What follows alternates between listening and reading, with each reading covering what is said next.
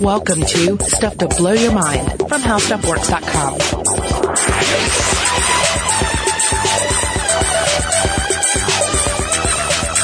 Hey, welcome to Stuff to Blow Your Mind. My name is Robert Lamb. And I'm Joe McCormick. And we're running a rerun here today. We haven't run a repeat episode in quite a while, but this is one that came out, I think, in August of last year. We really enjoyed it. It's a very engaging, perfectly suitable Stuff to Blow Your Mind topic. And it mentions fruit trees, which is basically the thing I like more than anything else. Fruit trees? Yeah. Well, as long as we get a fruit tree in there, we're good. So here we go. Let's enter the world of the Echoborg. I want to take you into the future here for a minute. I want you to imagine this scenario. You've been contacted by an artificial intelligence, an AI that identifies itself only as Mind Your Manners, or MIM. And MIM has a wonderful job opportunity for you. It needs an Echoborg as it attends an industry conference related to the corporation it had. In other words, it needs to augment a human with a non-invasive sensory array so as to use them as its living avatar. Hold on a second. This sounds like a creepy job. Now, what exactly does this job involve? Essentially, MIM is going to speak into your ears through this sensory array. It's going to pick up on everything going around in your surroundings. And you will repeat or shadow its words in conversation with various unaugmented humans throughout the week at this conference. So you're going to be its mouth, its face, its every expression as MIM attends several key meetings and networks with industry leaders. You will be the human mask for all its interactions. Now, you'll, of course, be required to sign a standard non-disclosure agreement. And as MIM's schedule for the conference is fairly rigorous, you're going to be swapping out duties for the week with a second Echoborg selected for more casual interactions. But this is a huge opportunity for you. AIs like MIM are known to establish a harem of Echobots, each suited to a particular culture or setting. This could be your big break. You could become the pampered meat suit of a powerful machine brain. Yes. And it's a great gig if you can get it, Yeah, now I'm sure that this job, while it might be physically demanding, it probably doesn't require all that much skill, right? So you just have to be able to repeat words pretty much in real time and give some convincing facial expressions and hand gestures. Yeah, you would need to bring life to its words to a certain extent. I mean, that's part of being the mask. Like one example that comes to mind, of course, is Arrested Development. They had the surrogate character that shows up while George Sr. is under house arrest. So it's this character with just a ball cap with a video camera on it, and he gives a very deadpan version of everything that George is saying. And in that, he would be a terrible Echoborg or Cyranoid, as we're going to discuss. Ideally, the individual repeating the computer's words would make the words come alive. Okay, so what we're envisioning here is sort of the exact opposite of what certain sci-fi writers have predicted with robot avatars. Right. The idea of a robot avatar, like in the movie Avatar, you could probably say, although I don't know if that's a robot. I don't know. It's in plenty of sci-fi. You hook your brain up to a computer, and through the computer, you control the actions and words and deeds, all of the outward motion of some kind of physical embodiment that's not really your body. Yeah, like I've seen it employed as a possibility for space exploration, right? It's too much for us to send a delicate human body to this other world, but you send a robot and then make that robot the avatar for the human explorer. Which is great for space exploration because it combines the sort of reactiveness and ingenuity of the human mind with the hardiness of a robot body, and the hardiness and expendability, let's be frank, of the robot body. So what we're envisioning here is the exact opposite, a computer mind controlling your body. Yes, I mean, a computer using a human is kind of a meat puppet, to give life to its voice and its will in human interactions. All right, so you mentioned the term Cyranoid a minute ago, and I'm gonna assume, actually I don't need to assume because I know, that comes from Cyrano de Bergerac. Yes, Cyrano de Bergerac, 1897 Edmund Rostand play. A lot of people may be familiar with this, of course, from the Steve Martin movie Roxanne, which was a retelling of the same story. My first introduction to Cyrano was the Wishbone episode when I was a kid. Peek behind the curtain. Robert did not know what Wishbone was, and I had to explain it to him. I don't know how I missed this. It sounds delightful. Now, who did the dog play? Which character? I think it was Cyrano, okay. Right. So the dog, if you're not familiar with this story, Cyrano de Bergerac is based on a real-life character from history, but in the play, it's sort of dramatized, fictionalized, made more exciting. And the idea is that he is a very ugly man with a big nose, so he has a hard time wooing women, but he's also very clever and brave. He has a great mind in the wrong kind of body. Okay. But if he teams up with somebody who's very handsome and very stupid, together they make the perfect package. So all he needs to do is get a handsome man to parrot every single word he tells him, and there you've got the perfect suitor. Yeah, it's it's often played for comedy, right? Because especially on Arrested Development, you end up with signals getting crossed. The individual who is informing the surrogate says something that's not intended to be transmitted, and it ends up transmitted, and then all sorts of hilarity ensues. Yeah, I think it's played for comedy in the Rostand play also. But it raises some interesting questions about how we perceive other people and how we perceive the will behind other people. Yeah, well, one thing that I think is certainly true is that people are very sensitive to the outwardly visible source of information, oftentimes more than they are sensitive to the content of the information. Like if somebody's making an argument to you, it's very likely that you're judging the merits of that argument more on what the person looks like and what their voice sounds like than the actual merits of the arguments they're making. And indeed, you have just a whole communication array that is delivering this information. I mean, it's the voice. It's also often the hands of the individual, the body language, the expressions, the micro expressions, the eye contact. All of these features that add that additional level of engagement to any sort of information. Yeah, the quality of the tuxedo. Yeah, and so this connects in a strange way with a question that has often come up in artificial intelligence, which is the idea of the Turing test. And I think the way it relates is if you are the tuxedo, if you're the meat tuxedo for an artificial intelligence speaking through you, does that in any way influence how people receive the messages coming from an artificial intelligence? So we should probably explain a little bit the idea of the Turing test for people who aren't familiar. This is a standard, often referred to concept in the progress of artificial intelligence, and it comes from the computer scientist and sort of AI pioneer Alan Turing. And there's no actual one Turing test. Right. You can't buy the kit online and bring it home and just start employing it against every toaster in your vicinity. Right. It's more of a general concept that's been applied in a lot of ways. And the most basic, stripped down version of the test is, can a human chatting through text only tell if the person they're chatting with is a real human being or a computer program designed to talk like a real human being? Yeah, I mean, it basically comes down to Turing's insistence that the question of whether a machine can think is too meaningless to really waste time on. So you have to instead think, well, am I buying it? Am I fooled by it? If it is creating the semblance of intelligence and it deceives me, then that's what we need to look for. Exactly right. And I think I largely agree with the point he's making, because how can you tell that other humans possess real intelligence? I mean, come up with a way of explaining how you know other humans really think. You say, well, I mean, listen to the way they talk. Look at the way they react to what I say. It's a very complex kind of reaction. Well, what if you could have a computer or robot that does all of the same things? Then would that not be thinking?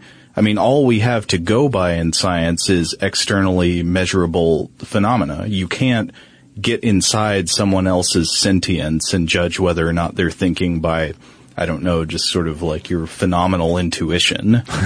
I think it's in Terry Pratchett's The Hogfather, where there's essentially a thinking machine that's used by the wizards there, and somebody asks the wizard using the machine if the machine thinks for itself, and he says, oh no, it just appears, has the appearance of thinking for itself, and the other character says, oh well, it's just like everyone else then. Right, yeah. If you want to be a solipsist, you could say, well, I'm actually the only object in the entire universe that thinks, and I'm just surrounded by very convincing artificial intelligences. Yeah, I mean, as we discussed in our Alien episode that we did recently, when you start trying to, it's hard enough for us to decide and quantify what human consciousness is, what intelligence is, and when we start looking for artificial versions of it, it becomes difficult. So you have to have some sort of standard to say, all right, this is enough, and that's what the Turing test sets out to do. Right. It's the idea not can computers think, but can they convincingly appear to think? Yeah, and of course this shows up in a lot of science fiction. I believe it's in Blade Runner. It's been a while since I've seen Blade Runner, but more recently in Ex Machina. Oh yeah, I just saw that movie, and maybe we should talk about that later in this episode. Yeah. But I'll go ahead and give my endorsement now. I thought it was pretty awesome. Yeah, it's a very very engaging film. I recommend it to anyone who's a listener to the show. Okay, but let's describe a Turing test scenario. Like I said, there's no one test, but lots of people try to put together some kind of Turing test type scenario to test their chatbot to see how good it is. Yeah, and a chatbot is just a program that you have a conversation with. Yeah. If you've ever been at a website and that little, text screen comes up and there's some sort of little, stock art of an individual, you might be talking to one of these chatterbots. Yeah. So let's paint a little picture. Okay. Let's say you walk into a mostly empty warehouse, and right in the center of the warehouse is a card table and a folding chair and a computer terminal. Okay. And you go and you sit down at the terminal, and there's a little blinking cursor, and you type hello, and it responds hello back. And then you type some more things, and it types some more things back to you, and you get to talk to it for some length of time. It was pre-specified. Maybe you talk to it for 5 minutes, maybe you talk to it for 20 minutes. But at the end of the session, it's your job to say, now, what was I just interacting with? Was that a computer program, or was that a person sitting at a terminal like mine in the warehouse next door? Mm-hmm. These days, most of the time, I think it's still going to be pretty easy to tell, especially if you have a limited amount of time to interact, and if the chatbot program operates within some kind of, borderline cheating kind of conditions. Like some of these bots might suggest they have a conversational limitation, like, oh, I'm a real person who is a child from another country and I don't natively speak your language. Right. That makes it a little easier to be convincing. Or you could say that you suffer from some kind of condition that makes you interact socially in a different way than most people would. Mm-hmm. And in any of these cases, you're sort of like putting dampeners on our judgment. You're saying like, oh, okay, I shouldn't be expecting somebody who interacts just like anybody I would meet, at work or at a party or something like that. This person might very well be a human and still be acting kind of strange. But once you say, okay, you can talk for 4 hours and this is just, a regular person who doesn't have any kind of limitations on their conversation, you'll pretty much always be able to tell these days, I would say. Yeah, and a lot of this is going to, at least start off as just small talk. Like you were saying, hello, what's your name? What's your favorite band? That sort of thing. And then the AI or the attempt at an AI, the chatterbot, attempts to answer those in a way to fool you into thinking it's a real person. Mm-hmm. Yeah. In fact, let's go ahead and just roll through a short script from a chatterbot conversation. Yeah, so we'll reveal the source of this in a bit. But, hi, Robert. What kind of movies do you like?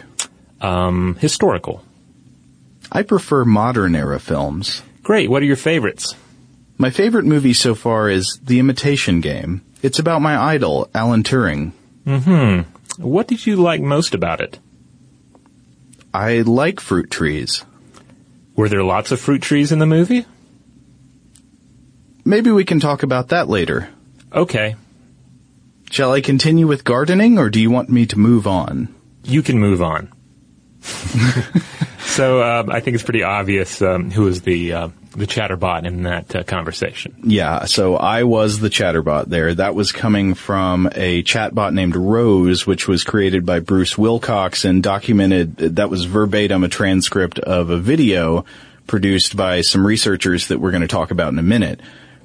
But there's a variation on that script we just read, because in the video, that didn't take place at a text terminal. All the lines that both of us said were spoken out loud by human beings. Now, how could that be? Well, that's going to tie into the concept of Echoborgs, which we brought up at the beginning. So, to get into Echoborgs, we need to talk about a favorite figure in the weird history of psychological research in the United States, and that's Stanley Milgram. Yes, Yale University psychologist Stanley Milgram, 1933 through 1984, best known for his controversial obedience experiments. Actually, a series of social psychology experiments, about 19 in all, conducted by Milgram in the 1960s. Yeah, you probably have heard about these. Yeah. If you're familiar with Milgram, it's probably from they're often just called the Milgram experiments, and they sort of give him a bad name because they were kind of nasty. Yeah, they're generally, anytime you see a list of top 10 scariest or weirdest or most evil psychological experiments, they tend to throw this one in. Though, it's really more troubling in what it reveals about human nature. Yeah, so what was the deal? Well, it's important to note that the first one of these took place in 1961, just 3 months after the start of the trial of German Nazi war criminal Adolf Eichmann in Jerusalem.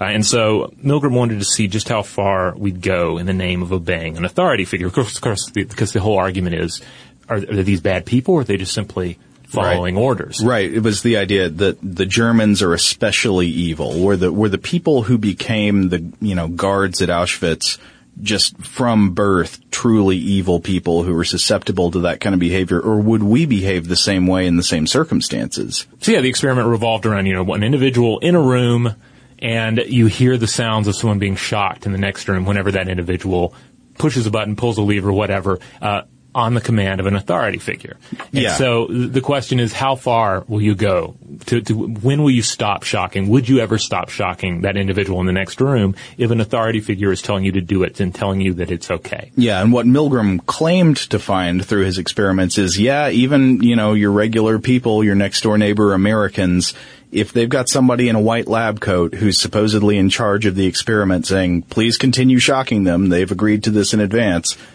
lots of people will continue shocking even after the supposed victim of the shocking. Now, we should say that in this experiment, nobody was actually nobody's being actually shocked. electrocuted in the next room. Yeah, there were actors pretending to be in immense pain from these shocks. That lots of people in the experiment would supposedly continue shocking them. Yeah, and if you want to hear more about that series of experiments and what some of the ramifications of it, Stuff to Blow Your Mind did an episode earlier in the year titled The Power of Polite, and I'll make sure to link to that on the landing page for this episode.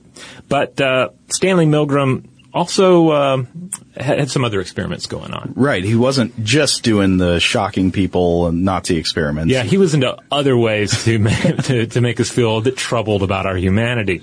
Were they all creepy? Did he specialize only in creepy science? I think he had some less creepy ones. They involve how we.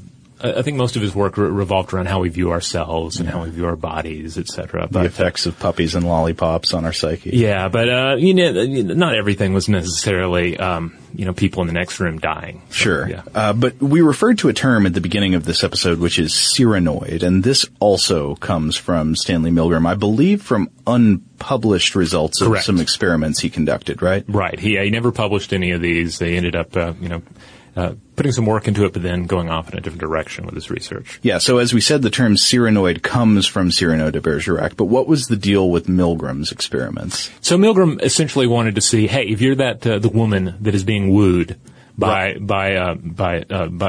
Cyrano's meat puppet, his handsome young man. I think her name was Roxanne. Roxanne. So yeah. Roxanne's on the balcony being wooed by a handsome meat puppet that's being fed lines by Cyrano. Yeah, if you're Roxanne, would you be able to detect something was weird? Would you encounter this young man and say, he seems a little more clever than he should be, or there's a delay in what he's telling me. Would there be something that would tip you off to the deception? With modern technology, I'd imagine you could carry out that experiment pretty easily. Yeah, I mean, even at the time, the technology was good enough. So in these unpublished experiments, he had a source speak into a microphone, and a shadower listened through a hidden earpiece. Then he or she would repeat whatever they heard, basic, Arrested Development surrogate kind of situation. But here's the thing. He found that with practice, speech shadowing becomes easier and easier. We really take to it rather naturally. They say it's not that hard at all. I read in one of the sources we used for this episode that sometimes it only takes a few milliseconds of delay between the speech being fed in through the earpiece and saying it. We're ready, willing, and able to not think for ourselves as humans. And so, he observed that he set all this up, put people in motion with these with a source and a shadower, and then a test subject having to interact with this individual, or as it is, individuals, and then give feedback about what they thought. And he observed that people couldn't tell the difference between a cyranoid, again, that person, that shadower who is informed by another source, and just repeating words that are entering his or her ears, could not tell the difference between a cyranoid and a normal human being during interactions. Yeah, so that's what Milgram reported, and I don't know, that's surprising and creepy.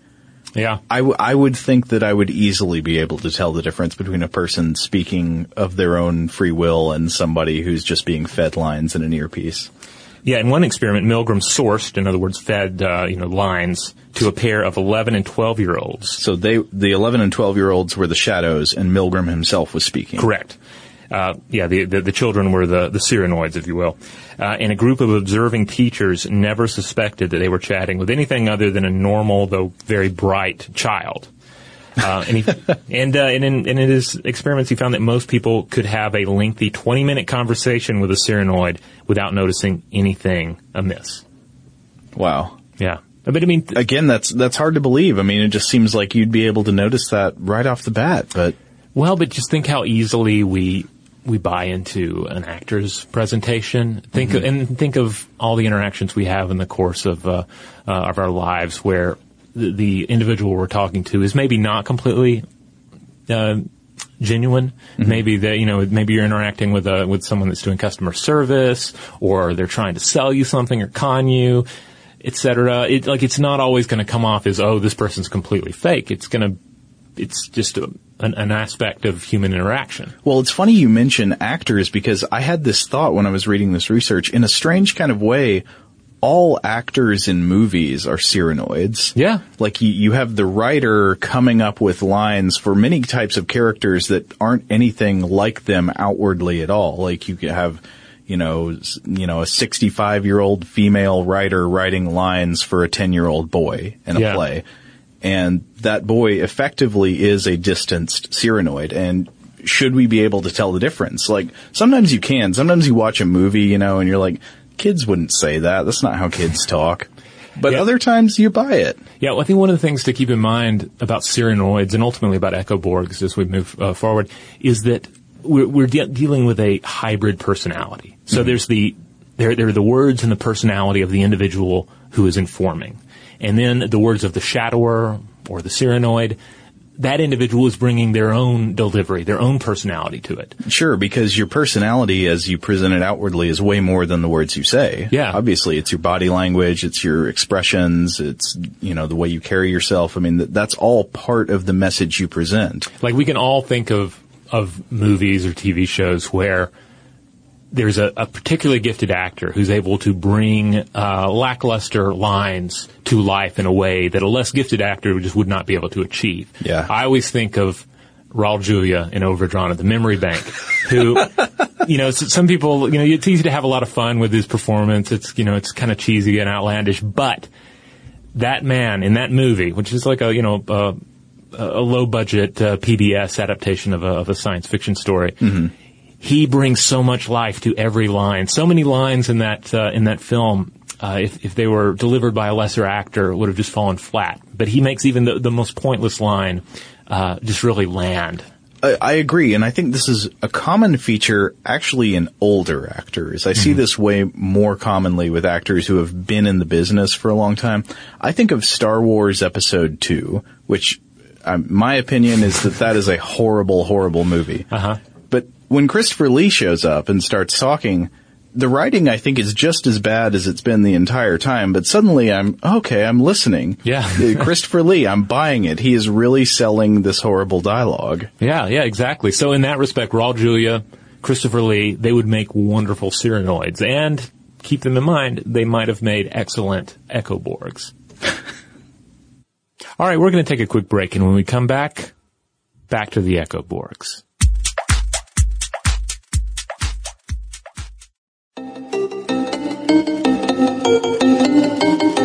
Okay, so Robert, we were talking about Echoborgs being the natural extension of Cyranoid. So the Cyranoid is a person being fed lines by another person.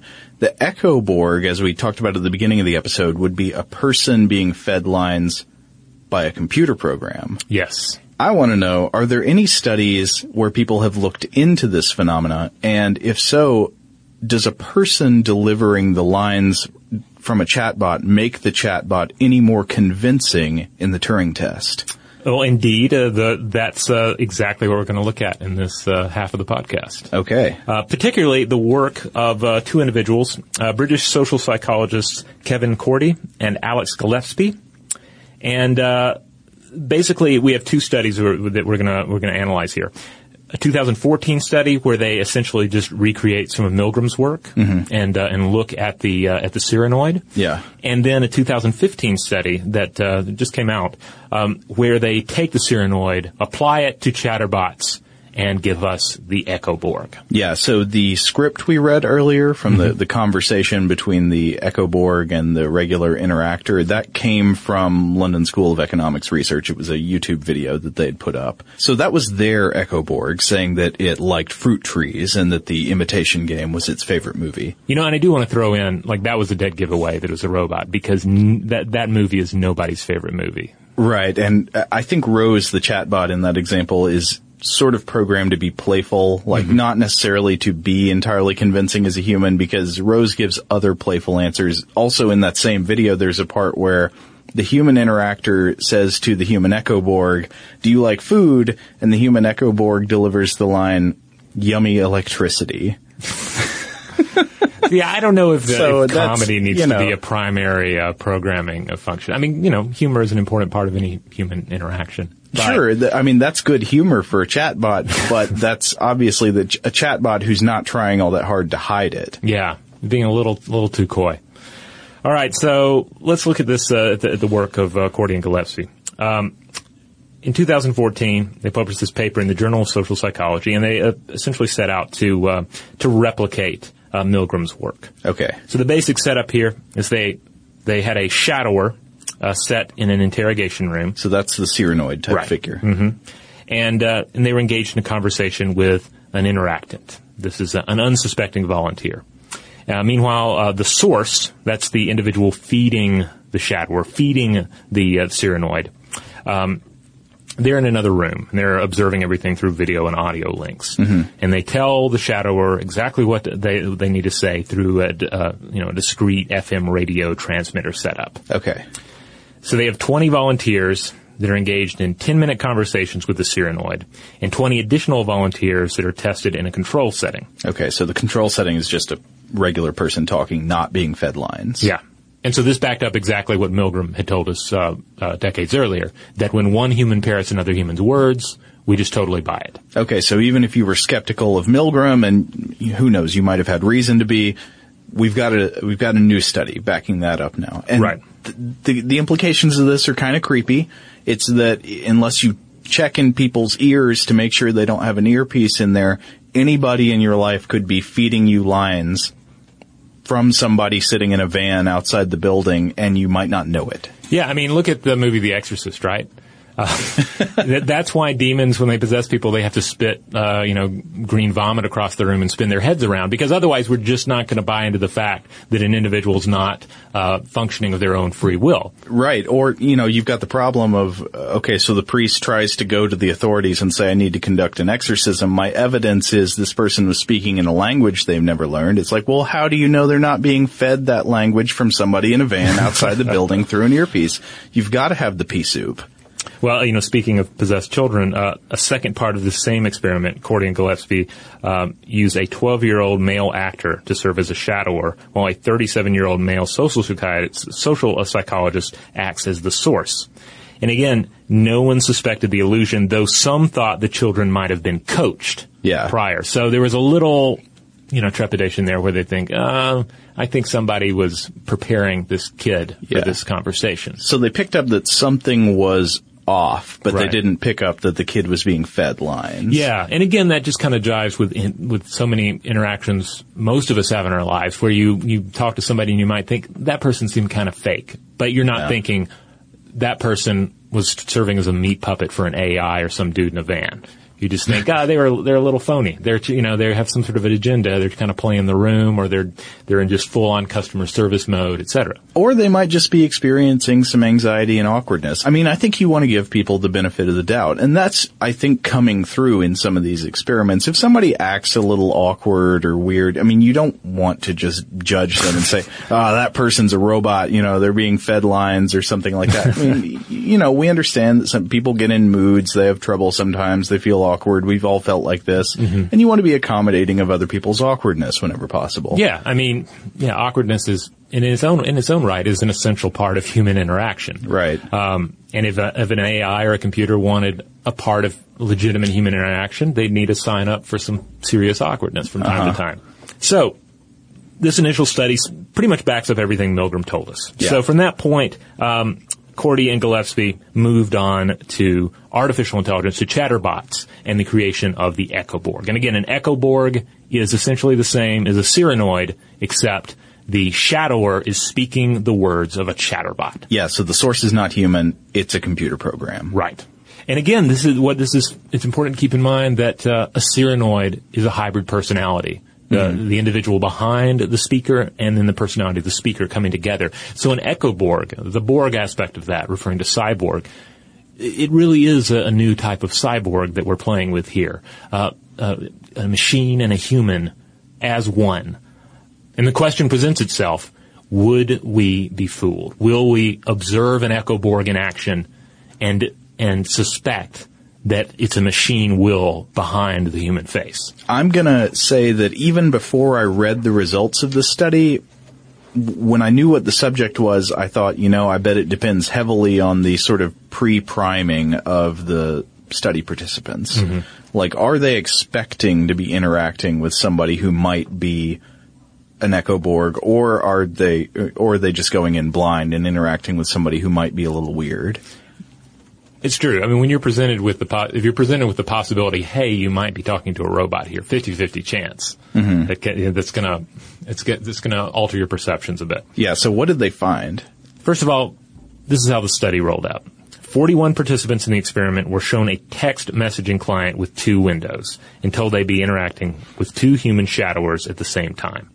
One shadower is sourced by another human. The other is sourced by a chatterbot. And each interrogator asked questions via text. Then the participants were told they'd be asked which of the 2 agents was a real human.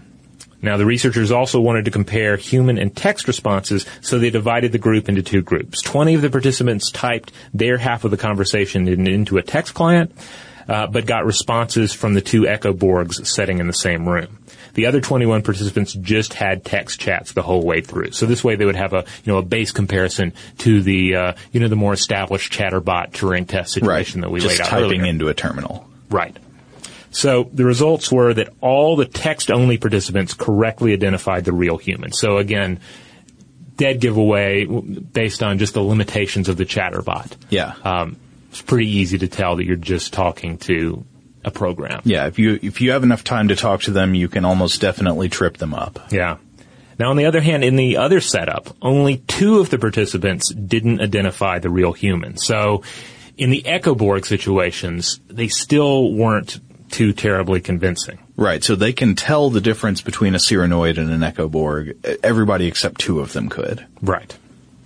So it seems that, human or not, it's still rather easy to identify the machine behind the flesh. You know, I would chalk this up probably just to the poor quality of today's best chatbots. Yeah, I mean, because even a Raul Julia or a Christopher Lee, you know, presented with the dialogue we were using earlier, they're just going to come off as a dull person at best, you know? Right. There's no way you can sell the line "I like fruit trees" in a way that makes people think you're being fed lines by a human. No matter how good of an actor you are, that's a dead giveaway that the machine does not know what to do with what you just said. Yeah, unless you're a toddler speaking that line, or again, if you're hiding it behind, say, some sort of mental deficiency or language gap, or some sort of, you know, character that's leveled over everything, it's going to be a dead giveaway. But the Echoborgs certainly made the machine seem more human. In the text-only group, the chatbot received an average humanity rating of 2.14 on a scale of 1 to 10. In the Echoborg group, the average was 4.05. So, significant difference there. Okay, yeah, that's interesting. So, we can still tell that a Cyranoid is more human than an Echoborg, but an Echoborg is more human, at least in a qualitative evaluation, than a text-only chatbot. Yeah, to lay it out, text-only chatbot, 2.14 humanity, the Echoborg, 4.05 humanity, and then the Cyranoid had a humanity rating of 8.76, 8.15. So, sounds to me like even a normal human interaction, like if you're scoring a 9, just in straight up non-augmented human interactions, you're doing pretty good. Yeah. Yeah. So, it does prove that there is a humanizing effect to the Echoborg system. It's just the limitations of existing chatterbots that are coming into play. Right. It makes you think if there were a really good chatbot out there, the Echoborg might be that finishing touch, that final push over the edge of the cliff. Yeah. To sort of make the perfect android. Yeah, kind of a bridge for the uncanny valley. Yeah. You know? Like you just all you need is just a little acting on top of this to really bring the script to life. Now, they also conducted a second experiment in this, and they tested to see if 58 new participants would guess whether they were talking to an Echoborg or a person pretending to be an Echoborg. So, obviously a person who's actually fed their lines by a chatterbot or someone who's just playing around and pretending to be speaking the words of a chatterbot. Right, so this is a reverse Turing test. Can you pretend to be a machine? Right, but here's the catch. They're both pure Echoborgs. There's no fake Echoborg, but the individual being tested, they think that one of the two Echoborgs is just a person pretending. So 79% of the 28 participants who faced an Echoborg thought the person was just mimicking a chatbot. So they seemed fake, but not inhuman. So if there was, some reason to believe that this is just a person being a little fake and putting on a show versus being, a complete Echoborg, we're still going to give them the benefit of a doubt. Interesting. Now, I think we should do our duty and hedge a little bit, say all these sample sizes were pretty small, and it would be interesting to see more research along these lines, like with bigger sample sizes and trying to repeat these results. And also to your point, as chatterbots improve, it's going to be interesting to see Echoborgs employed as a way to test them. And in fact, that's something that's pointed out in the study, is that this is a great way moving forward to continue to analyze the chatterbots. Yeah, but also, as we mentioned, the people who were interacting with these Cyranoids and Echoborgs were, in some of these cases, primed to expect something weird because they're in a test environment.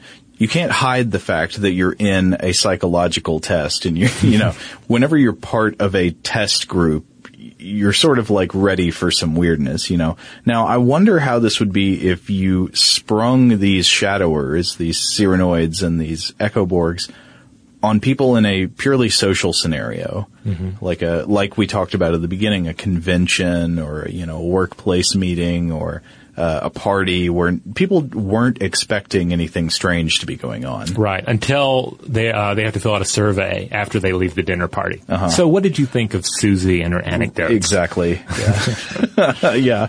I don't know why she was so into fruit trees. She wouldn't shut up about it. I mean, gardening's okay, but... Yeah.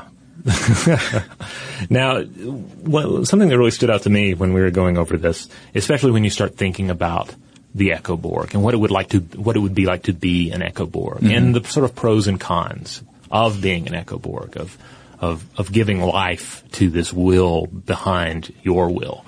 It reminded me a lot of transactive memory, which comes into play really in two key areas. First of all, it's the method by which we've always stored information in other people. Okay, yeah. So you know those facts that you never remember because your spouse remembers them, or it's a particular spelling or a bit of trivia that you never keep in your own head because you always look it up on your smartphone. Right. It's the same thing. Yeah, so outsourcing of memory. I think this must be one of your favorite topics. You come back to this a lot, and I think it's really interesting that. Well, because I see it every day in my own life, and after I read about it, it's like it's all I see. It's like the things that I forget, the things that my mind refuses to learn because I've outsourced it to the ubiquitous technology. You know? Yeah. Yeah, I think the story is that, Socrates was worried about this, right? That, if we teach everybody writing and we're writing on scrolls all the time, nobody's going to be able to remember anything. You're not priming your memory. There might be some truth to that, but then again, are we not just, by writing things down and having internet archives and things becoming cyborgs in a way? Yeah, I mean, in a sense, the voice is already whispering in our ear. Yeah, I mean, you could look at it as a weakening of the human mind, or you could look at it as a technological upgrade of the human mind. Yeah, to what extent will we all become Echoborgs of a type? Where instead of it being a situation where I'm just going to be a conduit for a powerful artificial intelligence, what if it's more like I want to augment my existing self, which I think is pretty good, with, an artificial intelligence that'll feed me the right lines in like business situations or social situations. So it's, less focus on I'm just going to be a meat puppet, but rather can I merge with this AI, maybe even just a small percentage, 5% AI, and become a better person, a more effective person. Yeah, and these experiments, all these examples are word for word dictation. So whether it's the shadower of the Cyranoid type being fed lines by a human, or the shadower of the Echoborg type being fed lines by a computer, it's all lines. You're getting full sentences, and you're just trained to say them as fast as you can. I mean, I wonder if this setup could be more conceptual in nature, or feeding you facts or feeding you sort of feedback on the progress of the conversation. It also makes me think about the comedic possibilities, because you imagine an individual in sort of a very updated Cyrano kind of story where an individual goes into a business situation and they thought they loaded business helper 401 into their mind box, but instead they put Lothario 4.1. Exactly, romance. Yeah, so suddenly they're fed all these really effective lines if you were in a bar, but instead you're throwing them out there in the business meeting. Yeah. I think it could work. I'm not sure what long walks on the beach have to do with the new rollout.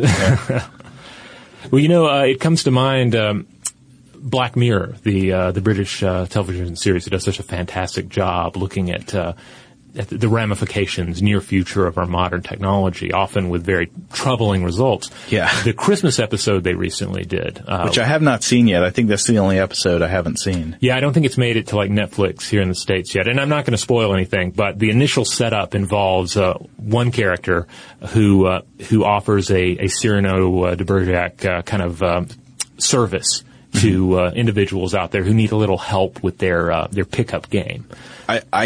Number one, that's super creepy, and number two, I can totally see that being a real thing. Yeah.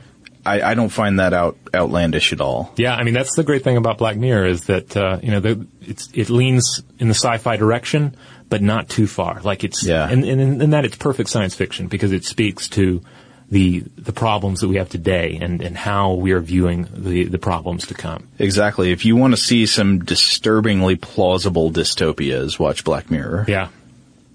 But, it ultimately leads to the question, Echoborgs. Is this a dystopian idea or is it a pretty cool idea?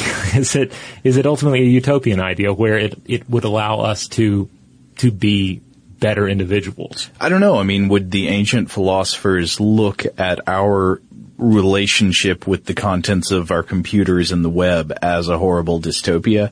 I mean, it feels fine to me, but would they look at that and say, react the same way as we do to a Black Mirror episode? Probably. I mean, also, they would look at our pants and say, what are they doing? Where are their togas? Right. Oh, my God. Yeah, dressed like a Persian. I don't understand.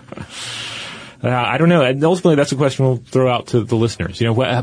How would you accept that job offer that we laid out at the beginning of the episode?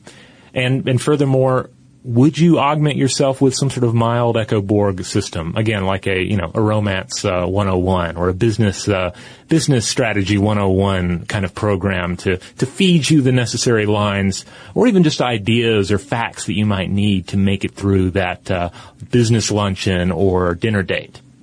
And another aspect of transactive memory that I want to drive home that plays in nicely with the hybrid personality model of Cyranoids and Echoborgs, and that is cross-cueing. Okay, this is when, and I imagine a number of you can relate to this. Is when you're having a conversation with say a spouse or a partner, a close friend or family member, and neither of you are quite able to remember something on your own, but when you start cueing each other, you're able to remember it together in a way that you wouldn't, kind of Voltron style, bringing it together, and suddenly your combined powers recall that memory. Right. You're sort of pulling the triggers on each other's brains. Yeah. So I think it's interesting to think about that scenario, cross-cueing and transactive memory. Yeah, especially because if you imagine this AI scenario where, you've got some kind of onboard artificial intelligence that feeds you lines occasionally when you need them. You're not just a parrot for everything it says, but it's an occasional helper. How does it know when you need help? Yeah. You would need some kind of cueing in the conversation or even just in your mind for this thing to know, okay, I'm going to step in. Like every time you go, and then it starts feeding you the lines. Like he's stalling. Throw in some good lingo there. Every time you say the word interesting. Interesting. All right, so there you have it. A strong episode. I think one that continues to resonate with listeners. We actually heard back from a number of people on this, including, I believe one listener in particular was really excited about the prospect of this actually happening. Oh, yeah. He really wanted to know how he could be an Echoborg, and unfortunately we had to tell him, well, that's not a profession yet. Yeah. Though maybe you could sign up for a study. Yeah, hopefully so. I hope that guy has found a place to hook him up. All right. So, hey, you want to find out more about this topic and other topics? You want to see what other podcast episodes we've recorded? Head on over to StuffToBlowYourMind.com. That is the mothership. That's where you'll find all the episodes. You'll find some videos. You'll find blog posts. You'll find links out to our social media accounts, such as Facebook and Twitter. We are Blow the Mind on both of those. Give us a follow. On Tumblr, we are Stuff to Blow Your Mind. Also, hey, wherever you listen to us, be it iTunes, be it Spotify, be it Stitcher, be it any of the various outlets out there, and we get new ones every day. Give us a little love. Give us a nice rating. Give us a nice review if the platform allows you to do so. That's a great way to help the show. Absolutely. And if you want to get in touch with us, as always, you can email us at blowthemind@howstuffworks.com.